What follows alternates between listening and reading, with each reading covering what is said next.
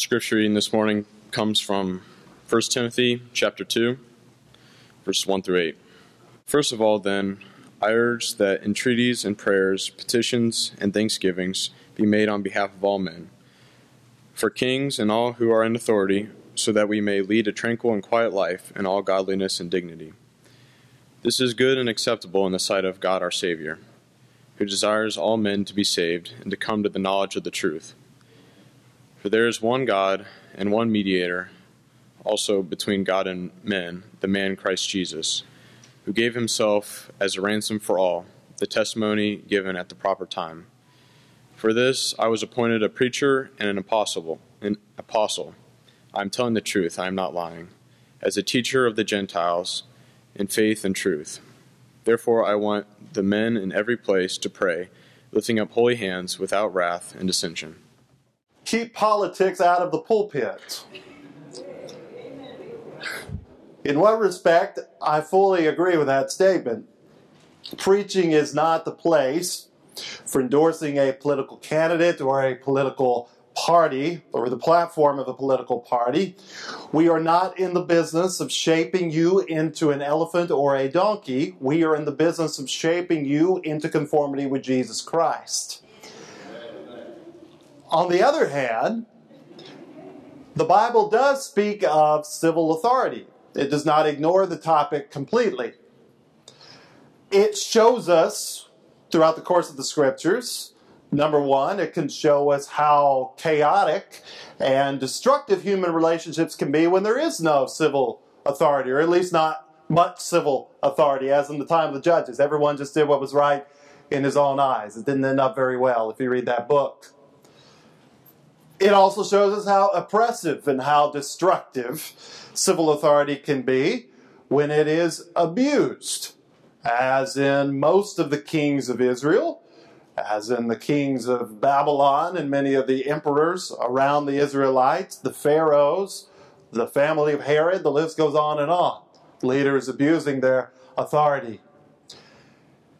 It also shows us how civil authorities at times can be helpful to the people of God and to humanity in general, such as Joseph's work with Pharaoh in Egypt, providing food, or the Persian kings who let the Jews go back to their homeland and even help finance the rebuilding of their temple.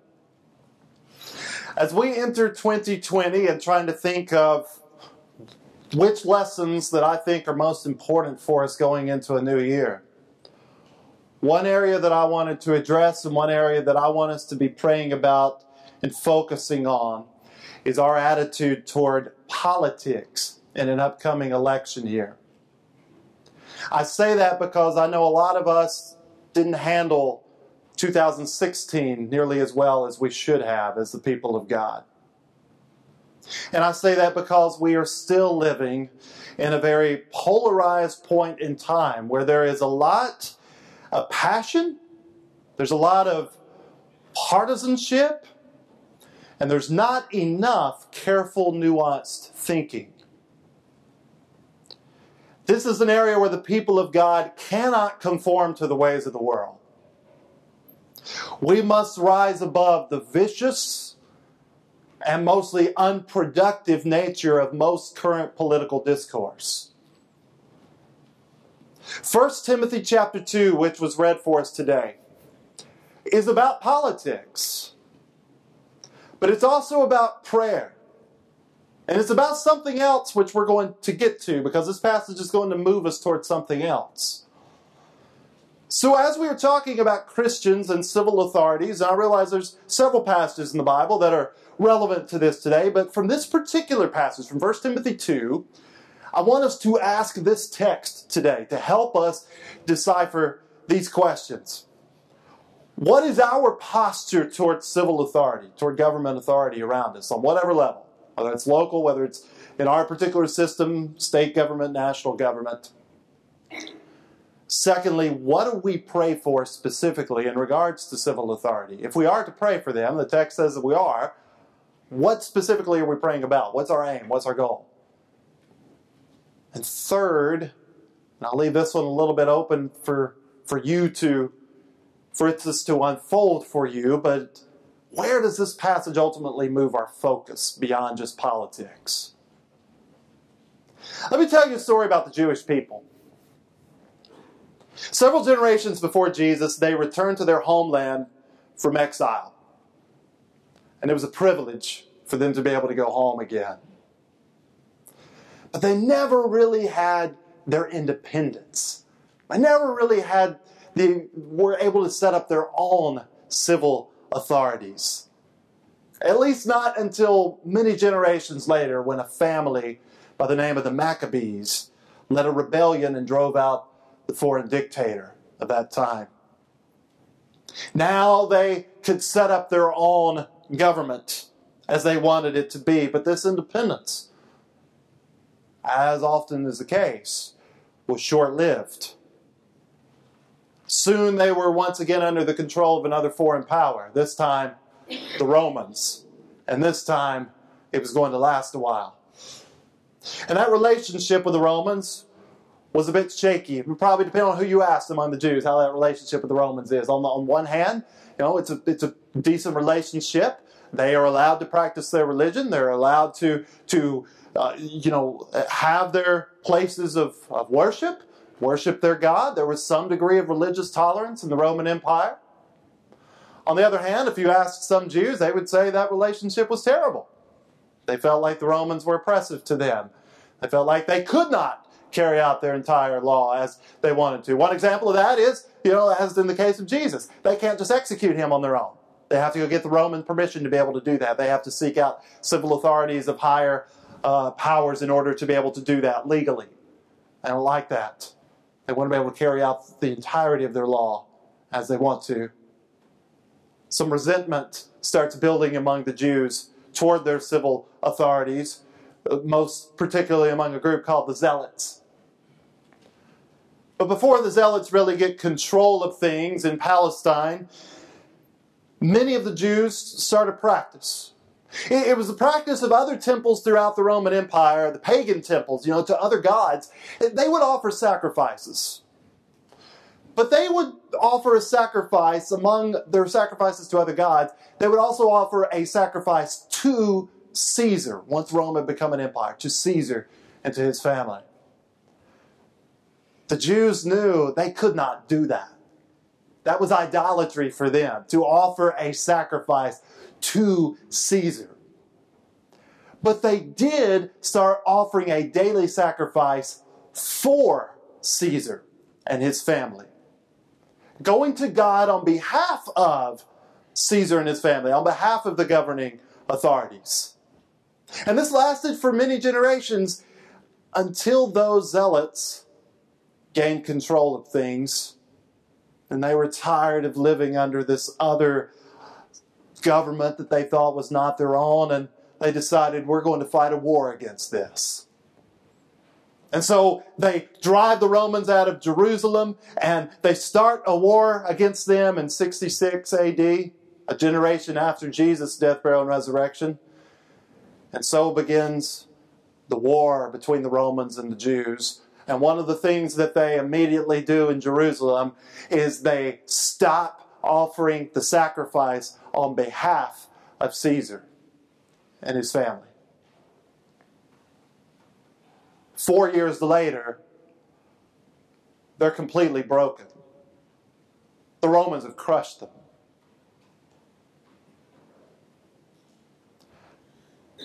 They thought that we cannot exist unless we have control of the civil authorities. And it wasn't like it had been before with the Maccabees. This time it doesn't end well for them.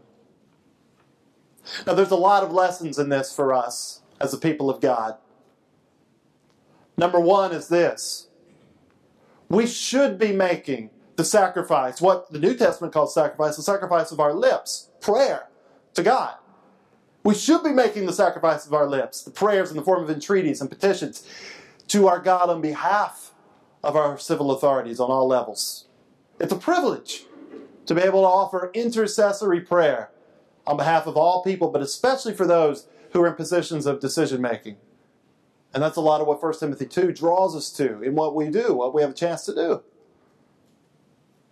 Secondly, though, we must be willing to do this in season and out of season.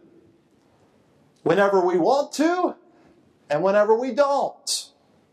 Whenever the people you like are in positions of power, and whenever they're not. It's amazing how much attention Christians pay to passages like 1 Timothy 2, which tells you to pray for your leaders, and then attention they pay to Romans 13, which tells you to submit to your government, to pay attention to those passages and to preach those passages, talk about them a lot, whenever their political party of choice is in control of Congress or is in control of the presidency. And how much they don't want to talk about those passages when another party is in control. Remember that in the time that Paul writes this, there are some rotten dudes who are in that Roman government. Not all of them, but there are some rotten ones. There are some incompetent ones in high places. And yet he still says to pray for them. If their behavior or their decisions baffle you, if you disagree with them, then perhaps they need prayer all the more. Third, what I take from that story of the Jewish people, making sacrifice for these authorities is by no means making sacrifice to these authorities. And we've got to understand that distinction. Because I'm convinced a lot of us don't get that. Now we may say that, well, sure, we're like the Jews. You know, we're not the pagan temples who will offer a sacrifice to these people as if they're gods. We don't pray to them. Of course we don't do that. That would be idolatry. Yeah, but look at what we do. Some of us develop a loyalty to a political party or a person which is downright cultish. We feel like we're in an alliance with them. No matter what. We sing hymns to a nation. And we have a worship-like reaction when we see a flag. Many of us do. Nationalism is a religion for many people in this world. It's the primary religion for many people in this world, including a lot of Americans. Be careful where your allegiance lies. You may be more like the pagan temples than you think in where you offer. So the child of God's posture towards civil authority, it should be one of respect.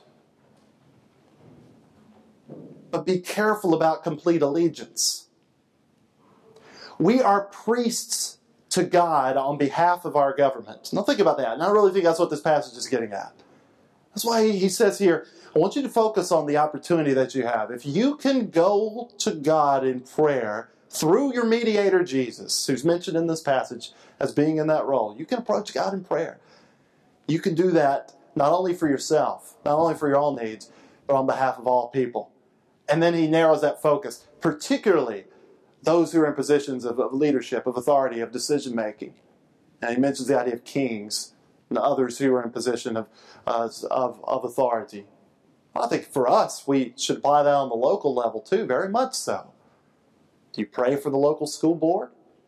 Do you pray for decisions that are made with tax money? Do you pray for other things that go on and not just complain about them? Do you pray about them?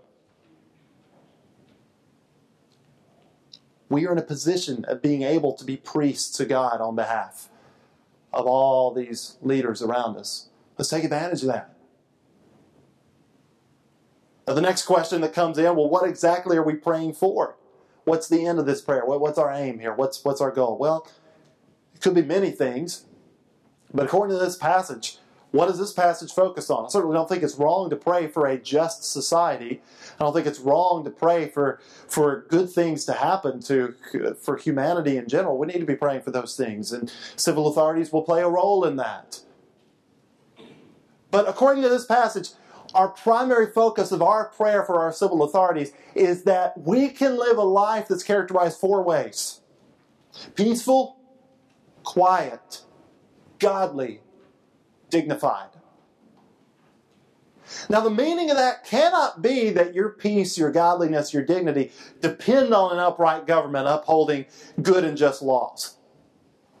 A lot of Christians have lived godly and dignified lives and have had God's peace which passes all understanding, even when they lived in a very unjust society, even when they lived in a place that was very oppressive to them, dangerous to them, killed them.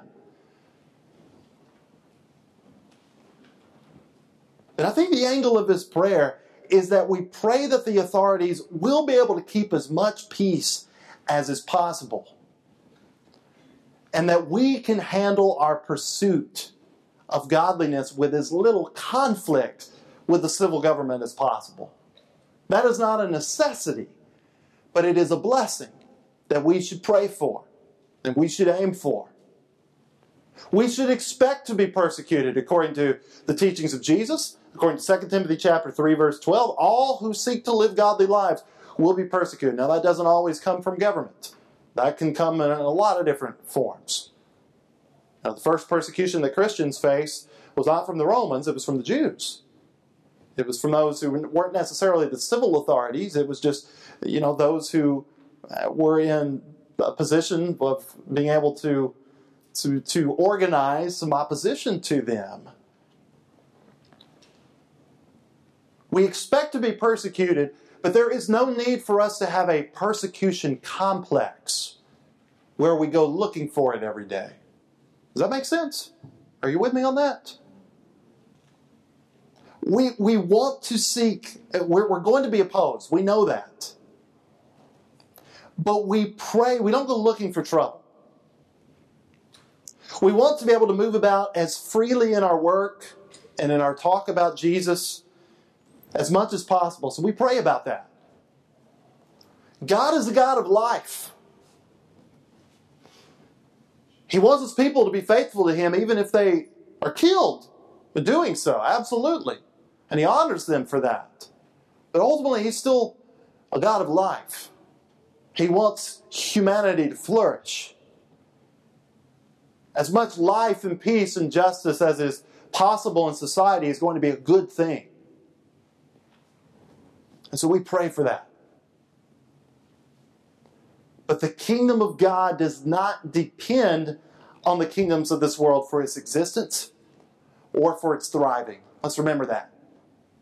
If America goes down in heaps tomorrow, the kingdom of God is still here just as much as it was before. If any nations of the world go down, and they will, they always do throughout history, the kingdom of God lasts. That's where our primary focus needs to be. Look at the contrast in this passage. I want you to look at it in your text if you got it open. 1 Timothy chapter 2. I want you to see some things. Look at the contrast between the word all and the word one. All men, verse 1. All in positions of authority, verse 2. All are in need of salvation, according to verse 4. That's why Jesus came. It was for their salvation. All have been ransomed by Jesus, according to verse 6.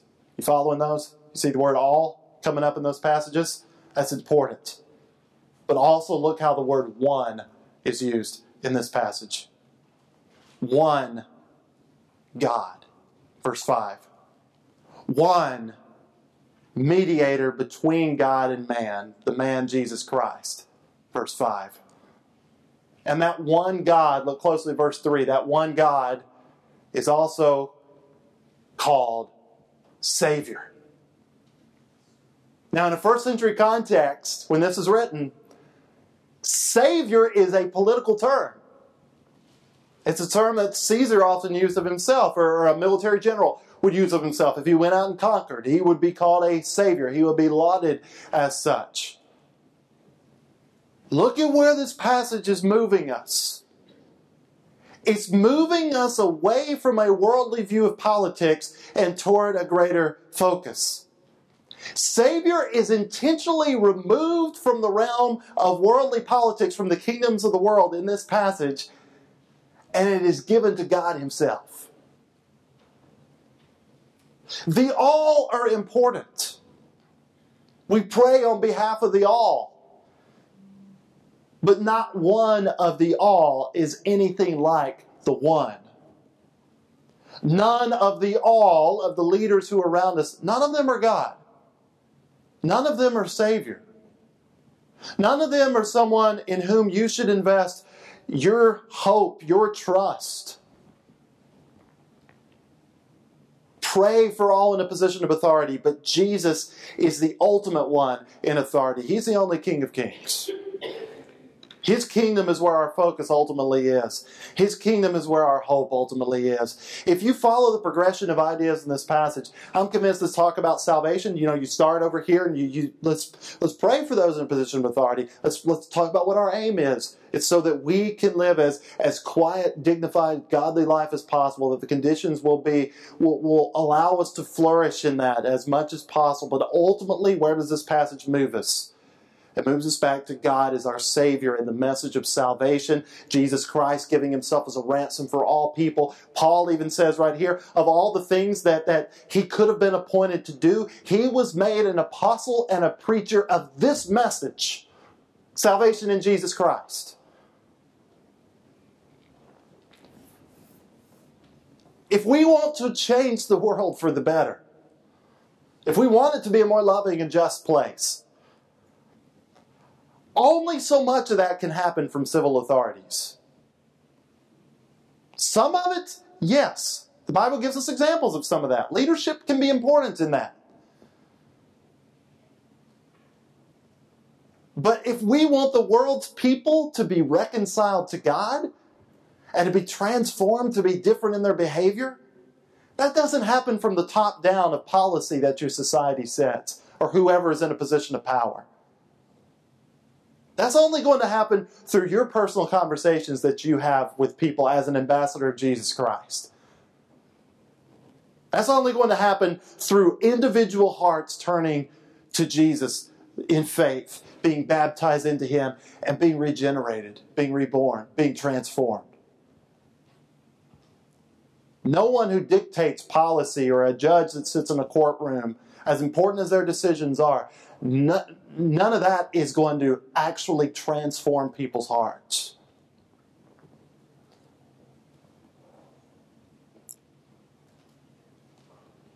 Paul had Roman citizenship.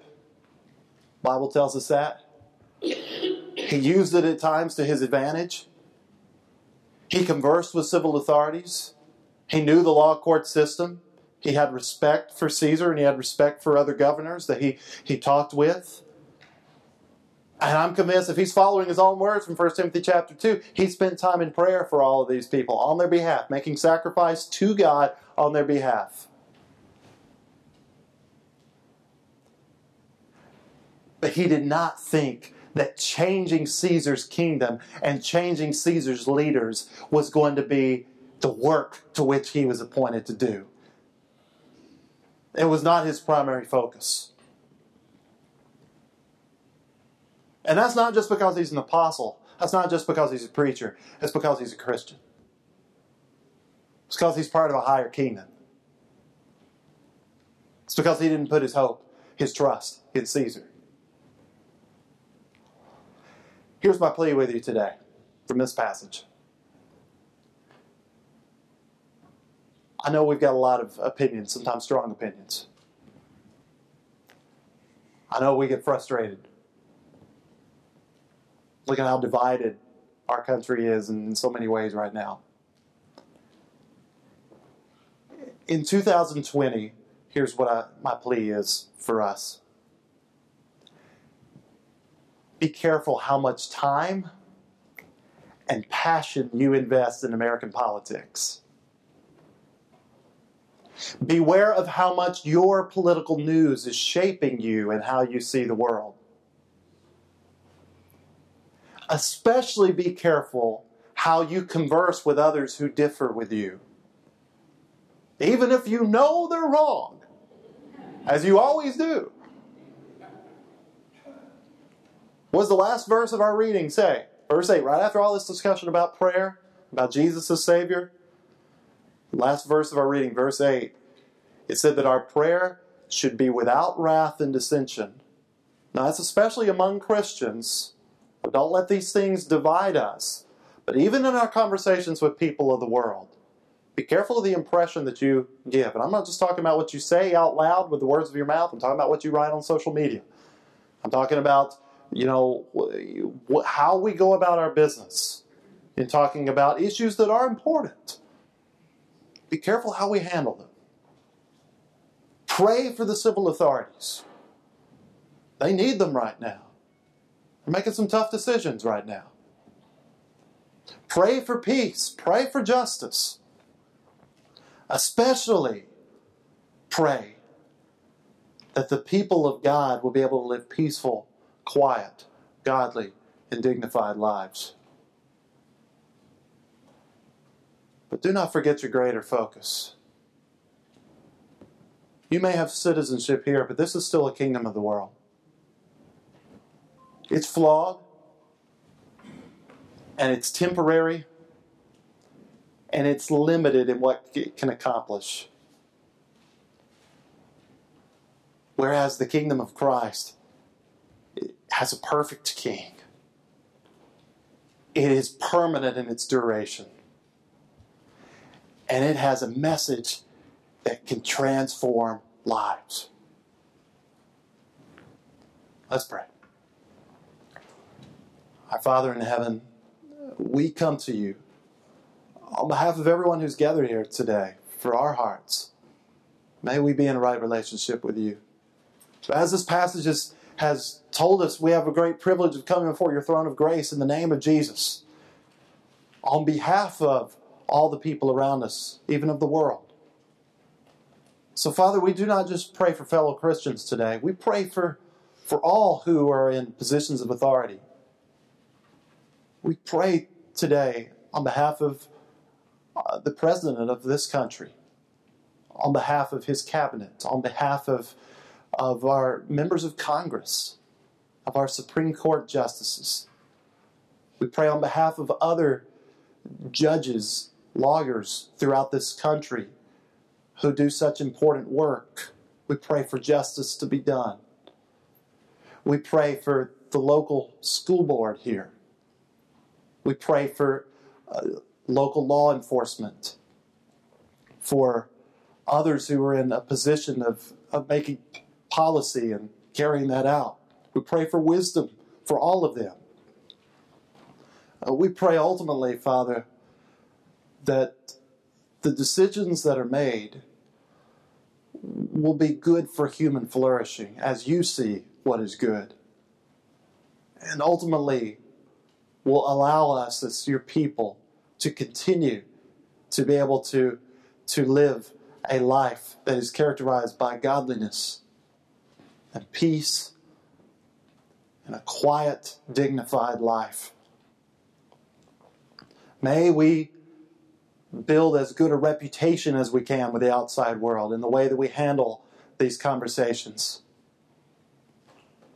In a world where we see so much hatred and so much name-calling and so much else that is going on in discourse about issues, may we rise above that. May we be in step with Jesus Christ in the way we think and talk about these issues. Father, ultimately we thank you for Jesus and for his salvation. And may that message, just as Paul saw that as the reason he was appointed, his primary work was to get that message out. Use us to get that message out. Use us to not just talk with people about how they're voting, but ultimately to talk with them about, have they been reconciled to you?